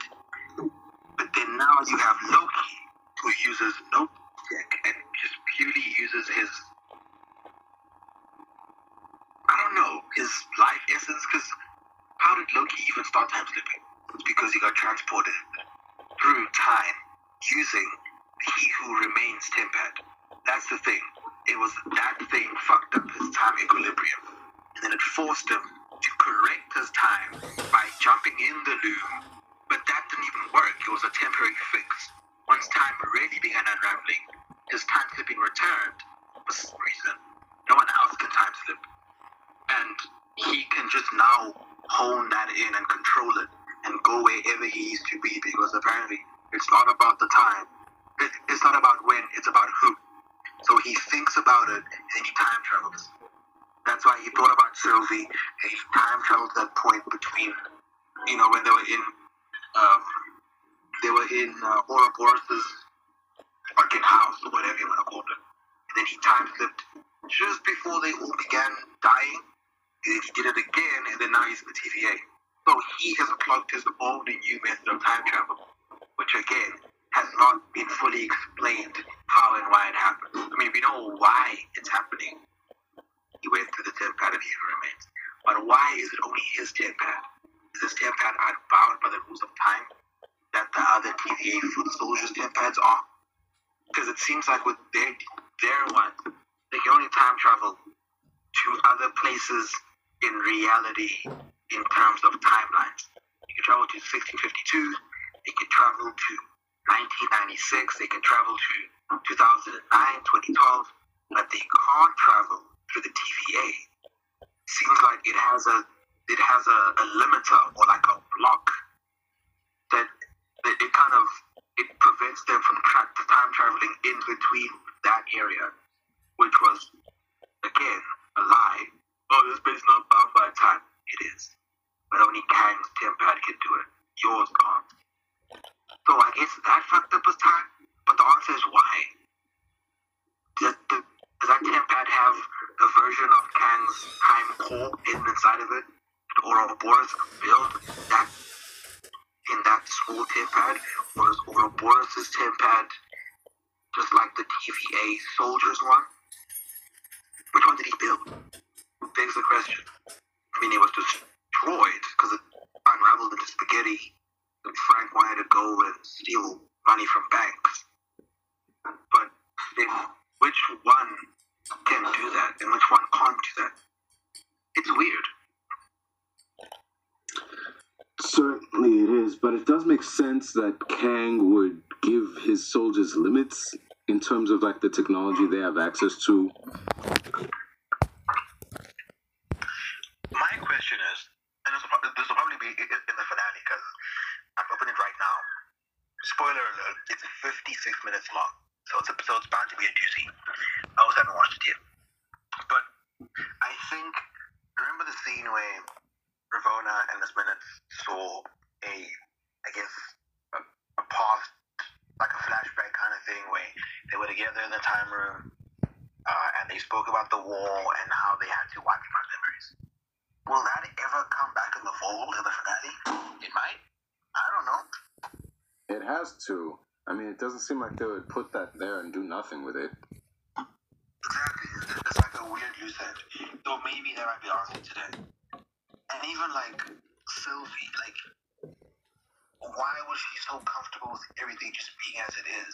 Why is she listening to music in a weird 70s like record shop? Like, why does she even pick the 70s? Like, nothing makes sense. Why didn't any of them think to go up to Asgard once being on Earth and be like, yo, I missed you guys. What the fuck is going on? I mean, I get it, sure, there's no Chris Hemsworth, there's no Anthony Hopkins, there's no this and that, so they can't even show that. But it's like, it's not breaking the character, but it's so strange. I mean, Sylvie literally lost her family as a kid. We are to assume that only Sylvie's gender is the different thing in her timeline, which would mean Thor is probably still a man, or maybe he's a girl. But Odin is still Odin. Do you not miss Odin? Or have you just lived so long that you just don't miss him anymore? He doesn't even come into your mind. I mean, you're literally on Earth in the 70s. Everything exists. Everything you lost exists. Do you not want to go there? She doesn't care. Yeah, it definitely. Oh man, that character. They are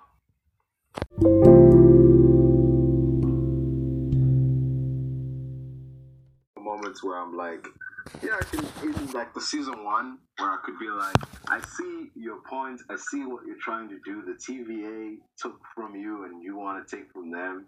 But it's like there was a point in that last episode where He Who Remains told them that, you kill me, like it's gonna light up my variant, and it's basically, he said, you think I'm bad?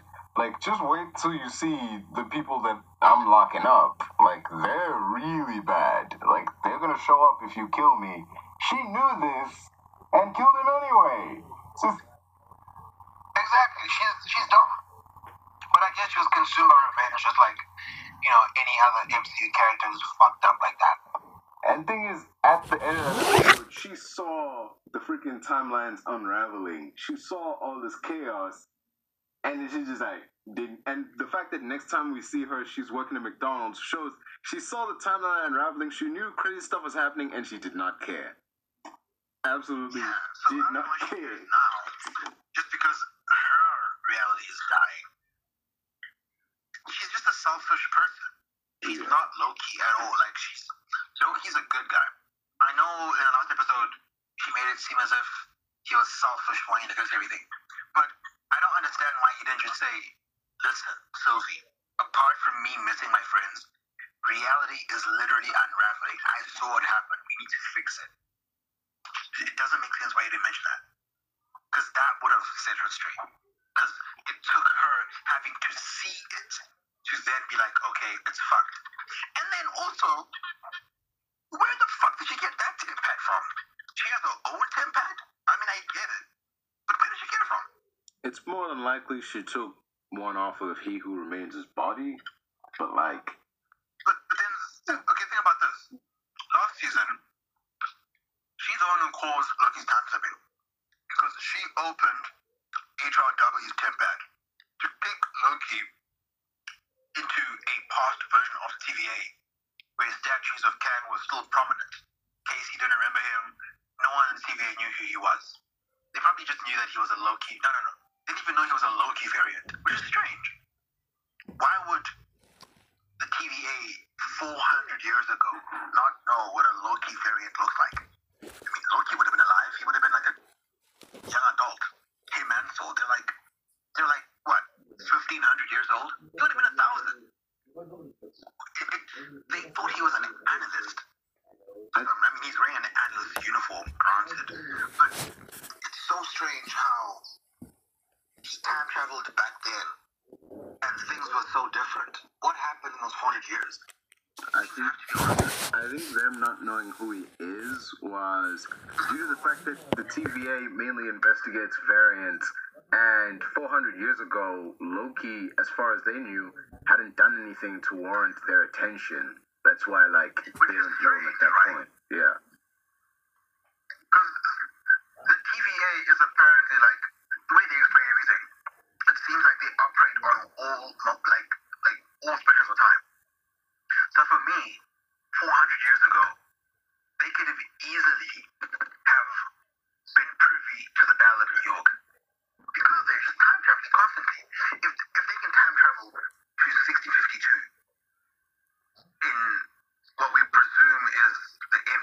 year of 2023. Then why couldn't they do that 400 years ago and know who certain people were?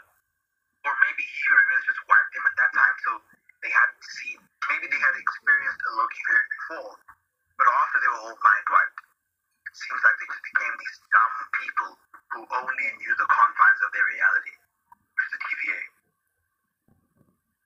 Seems like it. And I think Sylvie probably has HRW's jetpack, given that she opened it after she opened it before she killed him to kick him into the past version of the TVA, and I think she kept it.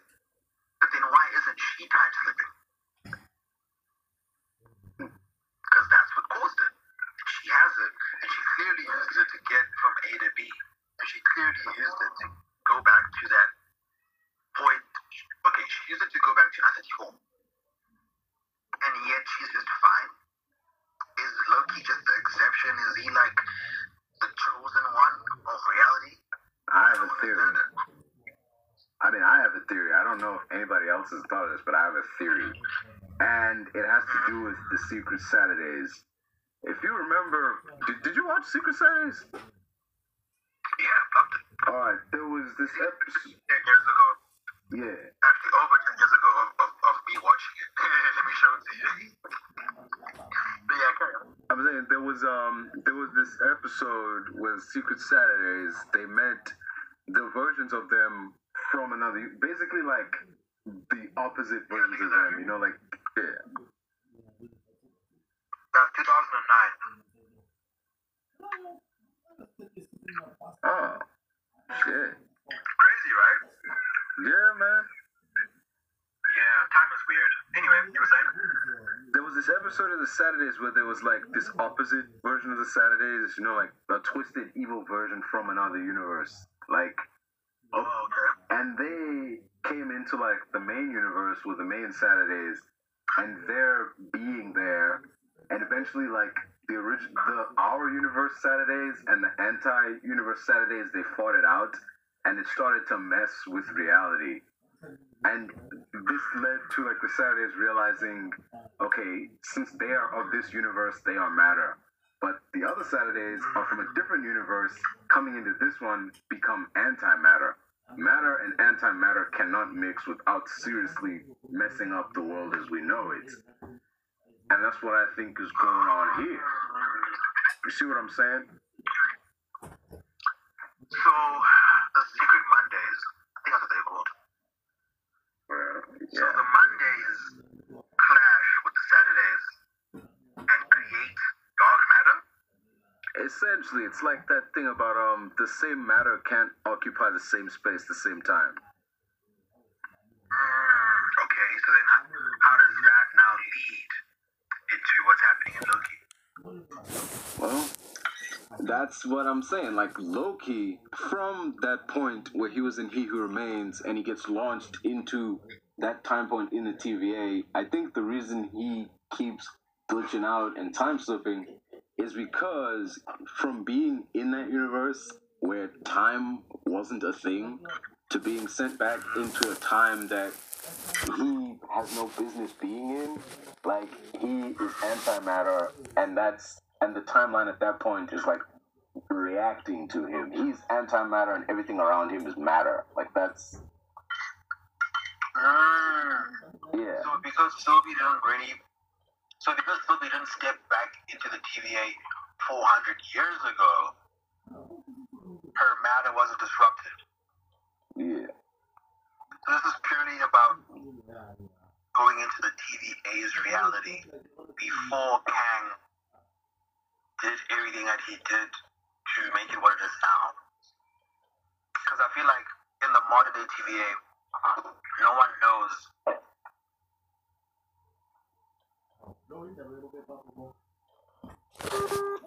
It's likely, yeah. It feels, but yeah, you're right. It's less of an origin because we have these already established characters in there, like your Metamorpho and things. But like, I look at that character list and I'm like, okay, if Metamorpho is here, then that means like the rest of the outsiders are here, right? Like we're gonna see Katana and Static Shock and like. They even Yeah. That is crazy enough on its own. Mr. Terrific. I'm just like, oh, okay, he's here. Then surely, like, anybody can be in this universe. Anybody. Like, he's not. Okay, let me put it like this. Mr. Terrific was in the Arrowverse, right? And when he cropped up there, it's like, okay. Also in the Yeah. So when he crops up in a show like the Arrowverse or something like that, it's like, okay, makes sense. He would be here, as like a street level dude. But to have him in a mainline DCU movie, he's not that street. I'm not saying he is. I'm saying on the show. That's like, yeah. The show is limited by that. That's the problem. Yeah. I'm saying, yeah. He does work in that context on the show, but him being here in this DCU movie shows like, okay, he's been bumped up to the status we may know him as in the comics or in the AU. Yeah. So, and even with Hawkeye, that's obviously going to include Thanagarians, it's going to include Carter, it's going to include the Invasion. Like, it's going to have so many more interesting and intentful aspects that we've never seen because they were too scared to take a chance with bizarre characters. Now we have fucking Metamorpho, played by, of course, the ever so fantastic, what's his name? Anthony Carrigan. I love this guy. He was on Gotham. Yeah, he was Zaz. Gotham and other shows as well. He kind of plays the same character every time. Yeah. But it just works. It works. I don't care. Like, it just works for him. And he would be a brilliant man. What did you think of him as Victor Zaz, though? Not like the Zaz we know in the comics all cut up and stuff, but like, pre-Batman Zaz. Eccentric sassiness of him.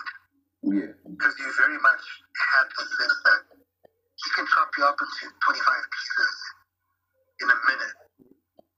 But he'll kind of insult what you're wearing, and then he'll tell you to pick a best size before killing you. Like, he's sassy. He has personality in this. Not just, a raging psychopath who's confined to Arkham and battles Batman on the daily. Like, he has a real personality. You're able to feel bad for him. You're able to laugh with him. You're able to, laugh at his jokes and shit.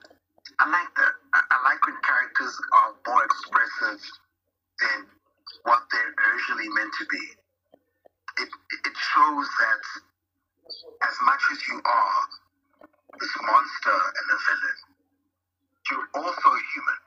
Or you also have a soul. You don't feel soulless. And that's why I hated a lot of the DCEU's, showings, is that they just lacked soul. Yeah. Need the soul back in superhero movies. I mean, we could have gotten it with David Ayer's soulful drama, as he calls it, in the Suicide Squad, but I don't know about that. Think about that. The soulful drama. Does he think he has a magnum opus of it? Does he think that's the next Snyder Cut?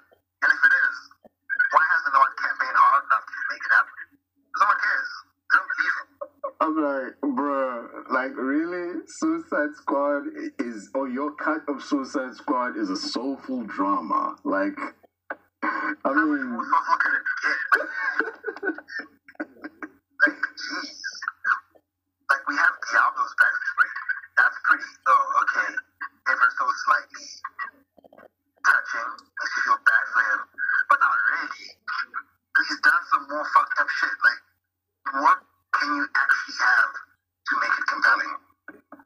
Yeah. Plus, even with Diablo in the movie, it's there's this, they want us to see his character as, because when you first see him, he's in, that chamber, and he's nah, I'm not that guy anymore, I'm gonna die in peace before I use my powers again. But then they show footage of him in, the jail, and he roasted everyone in the yard, what? Do you want to feel sorry for him, or do you want to hate him? Pick one.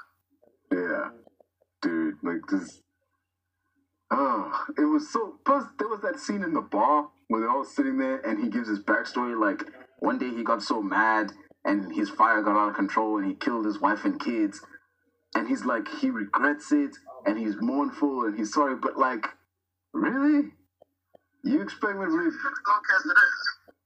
Yeah, like, dude, if this is the dude you want us to see him as, like a guy who regrets what he's done, he sees his powers as a curse, then have him be that. Don't show him like roasting a yard full of prisoners, because that happened after he killed his wife and kids. If he was really remorseful and shit, he would try to avoid that. Like, yeah, why would you do that again?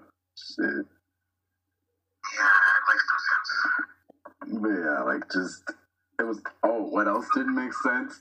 That scene, when they confront Enchantress, like they're as a united front, and he walks up, he's like, "These my people right here. I ain't gonna let you hurt them." Like, what are you talking about? You've known them like a day. Now they're like, "These my people right here." Like, what people? You have a long bond with your prisoners, and then you fucking find alive. Oh shit, dude. And you kill them on a whim. Like, what the fuck?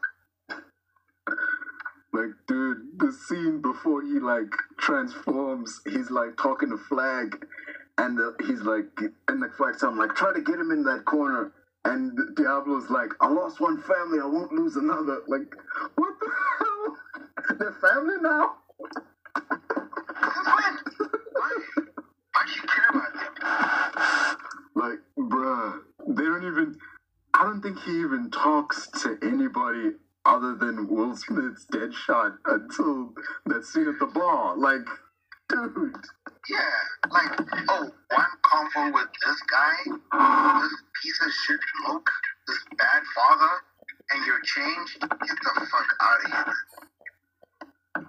Oh shit, dude. Like, just that movie, man. Like, I don't know what David Ayer has got going on, but like, soulful drama. Just I laugh whenever I hear that, man. Like, if you gonna make this a soulful drama, okay, whatever, Wow. whatever you say, man. Just I think maybe what happened was he was trying to convince the execs, believe him, to push, hashtag the Ayer cut. But like, let's be honest, man. You're known for action. Like, there's okay. You have some good writing credits under your belt. You got Fury. You got Training Day. But like, soulful. I don't know about. what was soulful about Training Day, dog? Just Maybe like poetic justice wise, maybe. But I don't know about soulful. let's be real, man. Like the Tank movie, like Fury, it had its moments. Like those characters, like you did feel for them by the end, but soulful, Exactly. nah. But not soulful. It's not fucking Pride and Prejudice. Yeah. Like, come on. And Training Day is a fantastic movie, but soulful, nah. It's not soulful. It might be like, it might bring you feelings of, wow, man, criminal industrial complex is pretty wild. But you're not gonna cry or feel like very bad at the end of Training Day. Plus, You're gonna think, well, yeah. God has comeuppance. Plus, that's mainly down to Denzel, dude. Like, how much of that is David Ayer? Like, A lot of it. Like, imagine if it was just like random white man Kevin Costner. I He's a mean, good actor, but it's Kevin Costner. that movie doesn't work if Alonzo is a white guy, because there's that scene where he looks over and he's like, my nigga. Like, that scene. The movie. He's a character, and a lot of that, again, is Denzel riffing. He's a brilliant, riffer. He's a brilliant master of, like, improvisation and making the character his own thing. If Training Day had, like, Kevin Costner, it would have been just a random movie about cops and corruptness. Yeah. There's a load of those. There's imagine. Like, we don't. Yeah. Exactly. Like, it just sort of blended in with the heap of movies like that in Hollywood. But Training Day only works because Denzel was in that role. Yeah. Plus, up until that point, Denzel had never played a bad guy. So, going in blind in that movie and you see him, you think, okay, he's like, Denzel is a cop, he's a good guy. And it isn't until he like pulls a gun and starts capping fools that you're like, oh damn, this is not what I was expecting, but it's still good, you know? Like there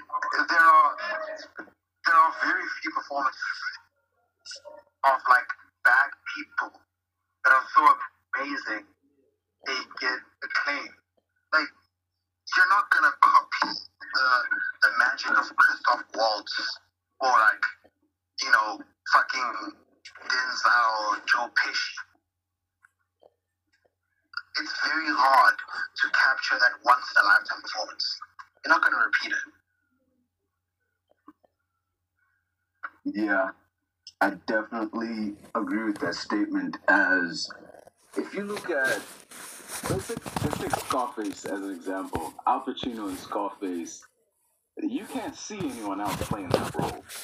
Like, just exactly, it's just that. And if you did swap someone else into that role, it's like it wouldn't feel right. It's like, it just, so what now? Like, so what? There's this dude. He's like a drug dealer, and like, that's it. There's not a lot going on. Yeah.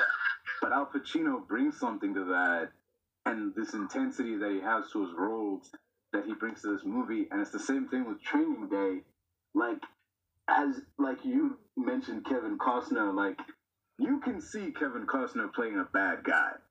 It's not out of the realm of possibility. You can see that. Even if prior to that point he'd never played a villain, you could see him being a villain. Yeah. Yeah.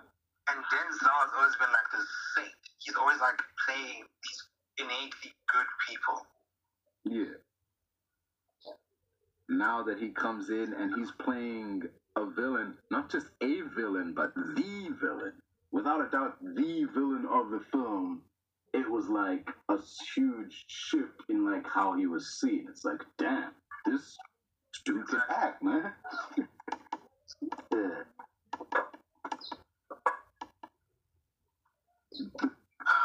Man. Oh, did you hear that the trailer for Avatar came out? Yeah, I saw it. How was it?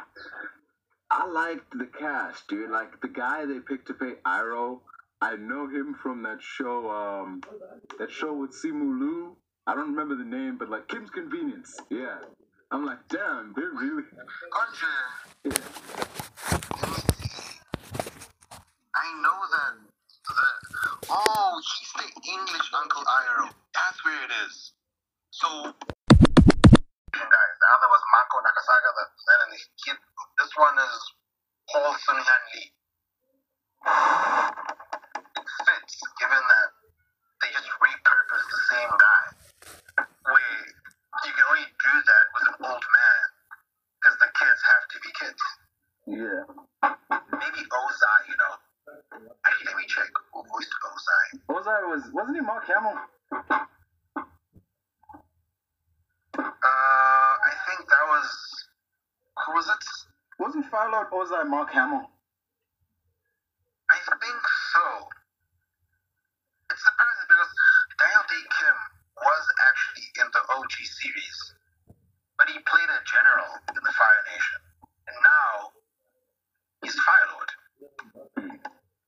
Yeah, plus, dude, have you seen him? Have you seen him in full, like, Ozai get up? He looks straight out of the show. Like, damn. Yeah, he's very good. Yeah, the casting is much better. It's much more true to like the actual show as opposed to what we got with that 2009 M. Night Shyamalan movie. Yep. I don't really want want to talk about that, man. Like, I think we've said all we really need to say, and there's nothing we can say that hasn't been said by someone else, you know? It's kind of like, what's this? It's kind of like Dragon Ball Evolution. Dude. Like, every thought about that movie has already been said. Uh-huh. But yeah, we can move on from that now. And on to better things, you know, just there was I will say this about Avatar The Last Airbender. I saw the trailer on YouTube, and I don't think this hasn't been brought up by anybody, but I saw like one of the first comments was like someone said something horrible, and it was like brought to you by M. Night Shyamalan Dingity Dingity Dog. I'm like, what the fuck? What the hell? And it sucks too, because when you look at Shyamalan, man, his career was really only tainted by that one movie, that one bad movie. He's a good filmmaker. I just think he wasn't suited to take on the tremendous challenge that is this universe and these people. I think he kind of came into it not understanding the weight and importance of getting these things right. And he kind of paid the price. Yeah. It's just, yeah, his filmography, his best films aren't big movies. They're not these huge blockbuster type deals with A-list actors. They do have A-list actors in them, but they're not big. You know, like, look at The Sixth Sense, and like that movie, like, it's very small scale. It's just a story about a kid who can see dead people, and Bruce Willis's character is helping him. That's it. There's no sequel set up. Yeah. But then you look at, I think the worst thing to happen to M. Night Shyamalan was that he became known as the guy whose movies have twists in them. And now he felt like every movie has to have a twist in it somewhere, even if it doesn't. Oh, yeah. He became like a meme of himself. Yeah. He kind of flandered his reputation.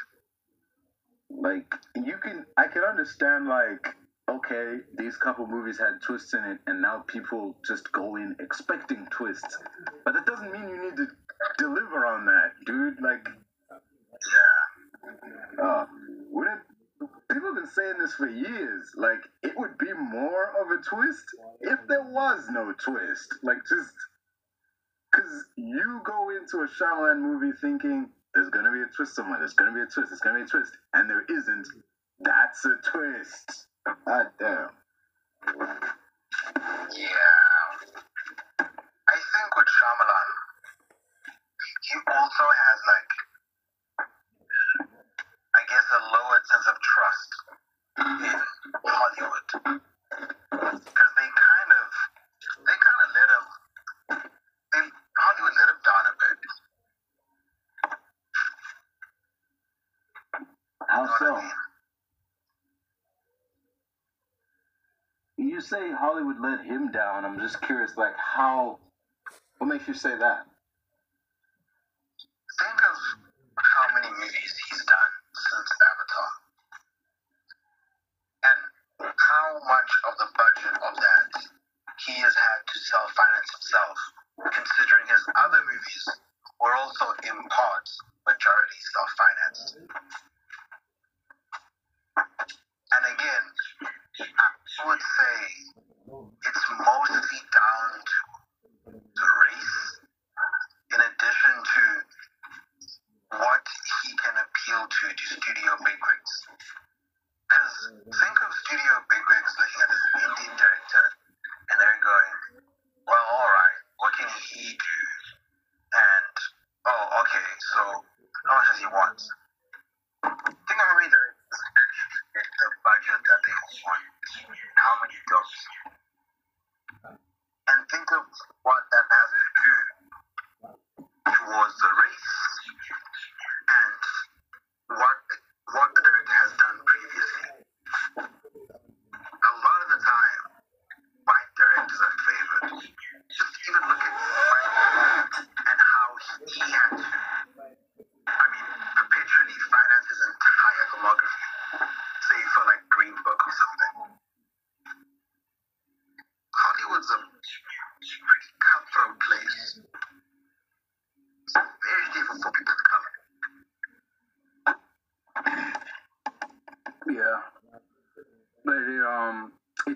race does play a factor at times, in terms of like the amount of chances you get, especially when you have like a flop to your name, like because like we've said previously with many directors, you're only as good as your last movie, and if your last movie was Avatar, ooh. Exactly. And you look at a person like Taika Waititi. His career should have died, like, after Green Lantern. Like, no one in Hollywood should have ever given him a chance again. Yeah. You know what I mean? Yeah, man. But just I think with him, I think Taika also, he is fortunate enough to have a lot of friends in high places. Because how the hell did he get in the MCU? Like, who even recommended him into the MCU? It's such a bewildering choice. It's an inspired choice for sure.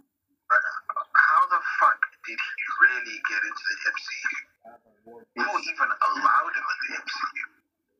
it's definitely, you're right, it was a bewildering choice. Even when they like announced, okay, this movie is going to be directed by Taika Waititi, it just felt so, it was so out there because he's not an action movie guy. So yeah. But then again,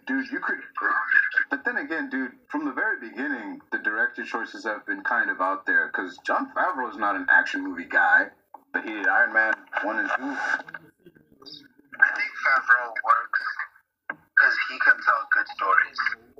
It's kind of like him and Joss. Joss is a good character guy. He can write good character interactions. And that's why the Avengers have to be held by him, because you have to have these people by the end of the movie look like they actually learned something and they're actually close.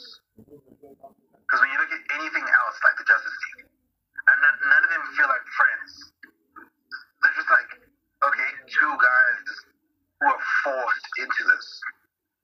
But like when you look at even like Age of Ultron, these people feel really fleshed out. They feel intentional. It doesn't feel like they're reading a script. It's like they're just there. And that's the beauty of, I mean, yeah, Justice Creed. We know that now. However, apart from that, you really have to look at him as a character guy and him being able to tell good character stories. And it's probably why a person like James Gunn was hired for the DCEU. Because again, James does very good character stories. He's the best version of Whedon, given that Whedon is a creep now and he was a victim of the Me Too movement. Gunn is exactly like him in the sense that he can write impactful characters, stories. Yeah. Though I do disagree with his statement that Rocket was a secret protagonist throughout the Guardians trilogy. Like, no. That seems like a pretty No. Like, come on, dude. Like, I can see you being like, Rocket was the protagonist of Guardians 3. Okay, sure.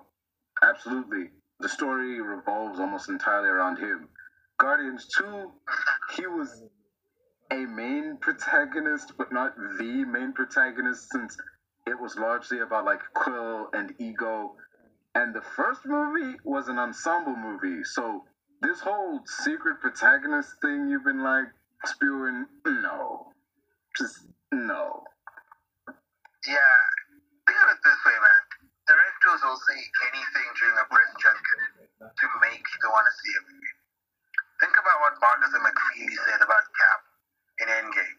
And, oh yeah, no, Cap's always been in the MCU. He's always been in the sacred timeline. I mean, back then, I wasn't even called the fucking sacred timeline. We didn't even know that it was just the one. It was just like, oh, okay, timelines, time travel between universes. And then they were like, oh, yeah, technically old man Cap. It was a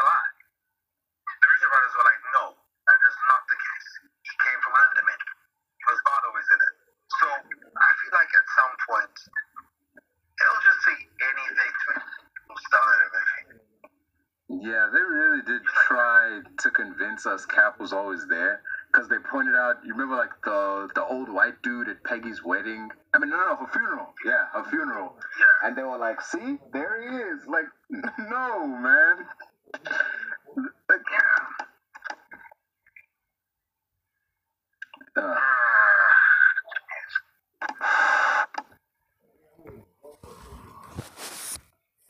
Sucks because now it's like you can't even trust the word of the guys involved. You have to see it for yourself and make your own judgments. Definitely. It's just, I mean, dude, even Feige himself has been on that receiving end of things, because you remember when he was doing like press for the Eternals and he was hyping them up, and you know, it's gonna be like, he said they're like a sign of the phase going forward, and like what have they been doing since then?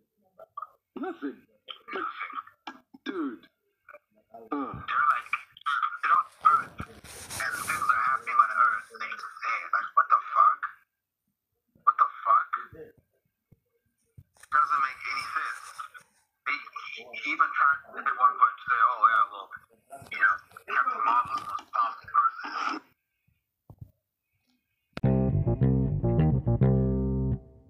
Can't be 50 without kids, you know, so they plan to do everything. They plan to make him young, meet Lois, go through the stages of his life, like fighting Brainiac, founding the Justice League, beating Batman, fighting Bizarro, possibly other, you know, stories like, okay, I would say Doomsday has to come much later, like a Thanos thing.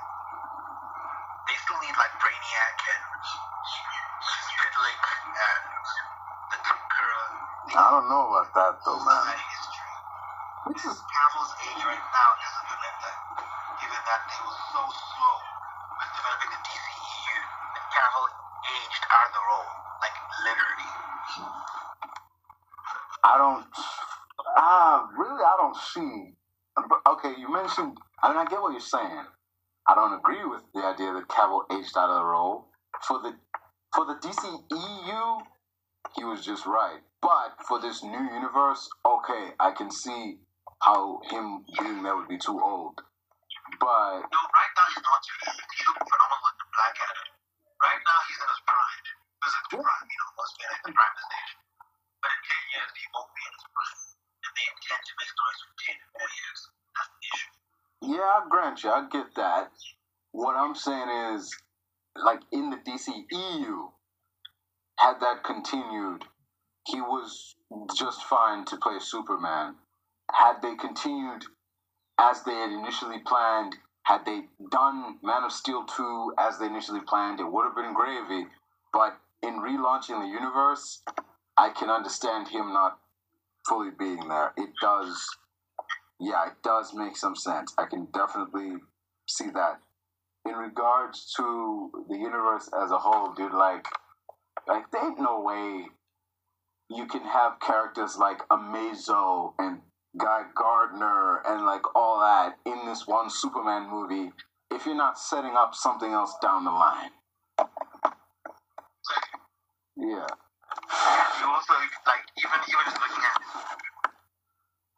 so, I think looking at the DCEU, they played a lot of elements safe, because, and this is strange considering that they have all of their characters, like they can literally use any character they want. They can use Pitlick, they can use Bizarro, they can use Brainiac, they can use anyone they want, but they played it so safe. So safe. How many main villains have been in the DCEU? Zod, a fake Doomsday, who doesn't even come from Krypton. I mean, he's Zod, but he's not that being created with the sole purpose of destroying Kryptonians. We've only had one true-to-life villain in the DCEU. Period. And one is Zod, the other is Darkseid. And that became because of the Snyder Cut. isn't a main guy. Ares isn't a main guy. They're all elite back shelf people. No one gives a fuck about them. I mean, Ares He's is... so safe in 10 years. I'd say Ares would be B-list more than anything, but okay. Oh. Ares, I'd say like Ares was more a B-list villain for Wonder Woman. As a Wonder Woman villain, he works, but like, you know. They're a character that he's a villain. Him being surrounded by a plethora of a pantheon makes more sense than him being alone. We should see Zeus. We should see Hercules. We should see everyone, not just him. He can't work on his own. That's the biggest problem. You know? And now, given that this movie, Legacy, intends to have so many characters already established, very much seems like they're going big. They're going bigger than they've ever gone. They intend to have a Green Lantern. They intend to have, like, so many mainstays.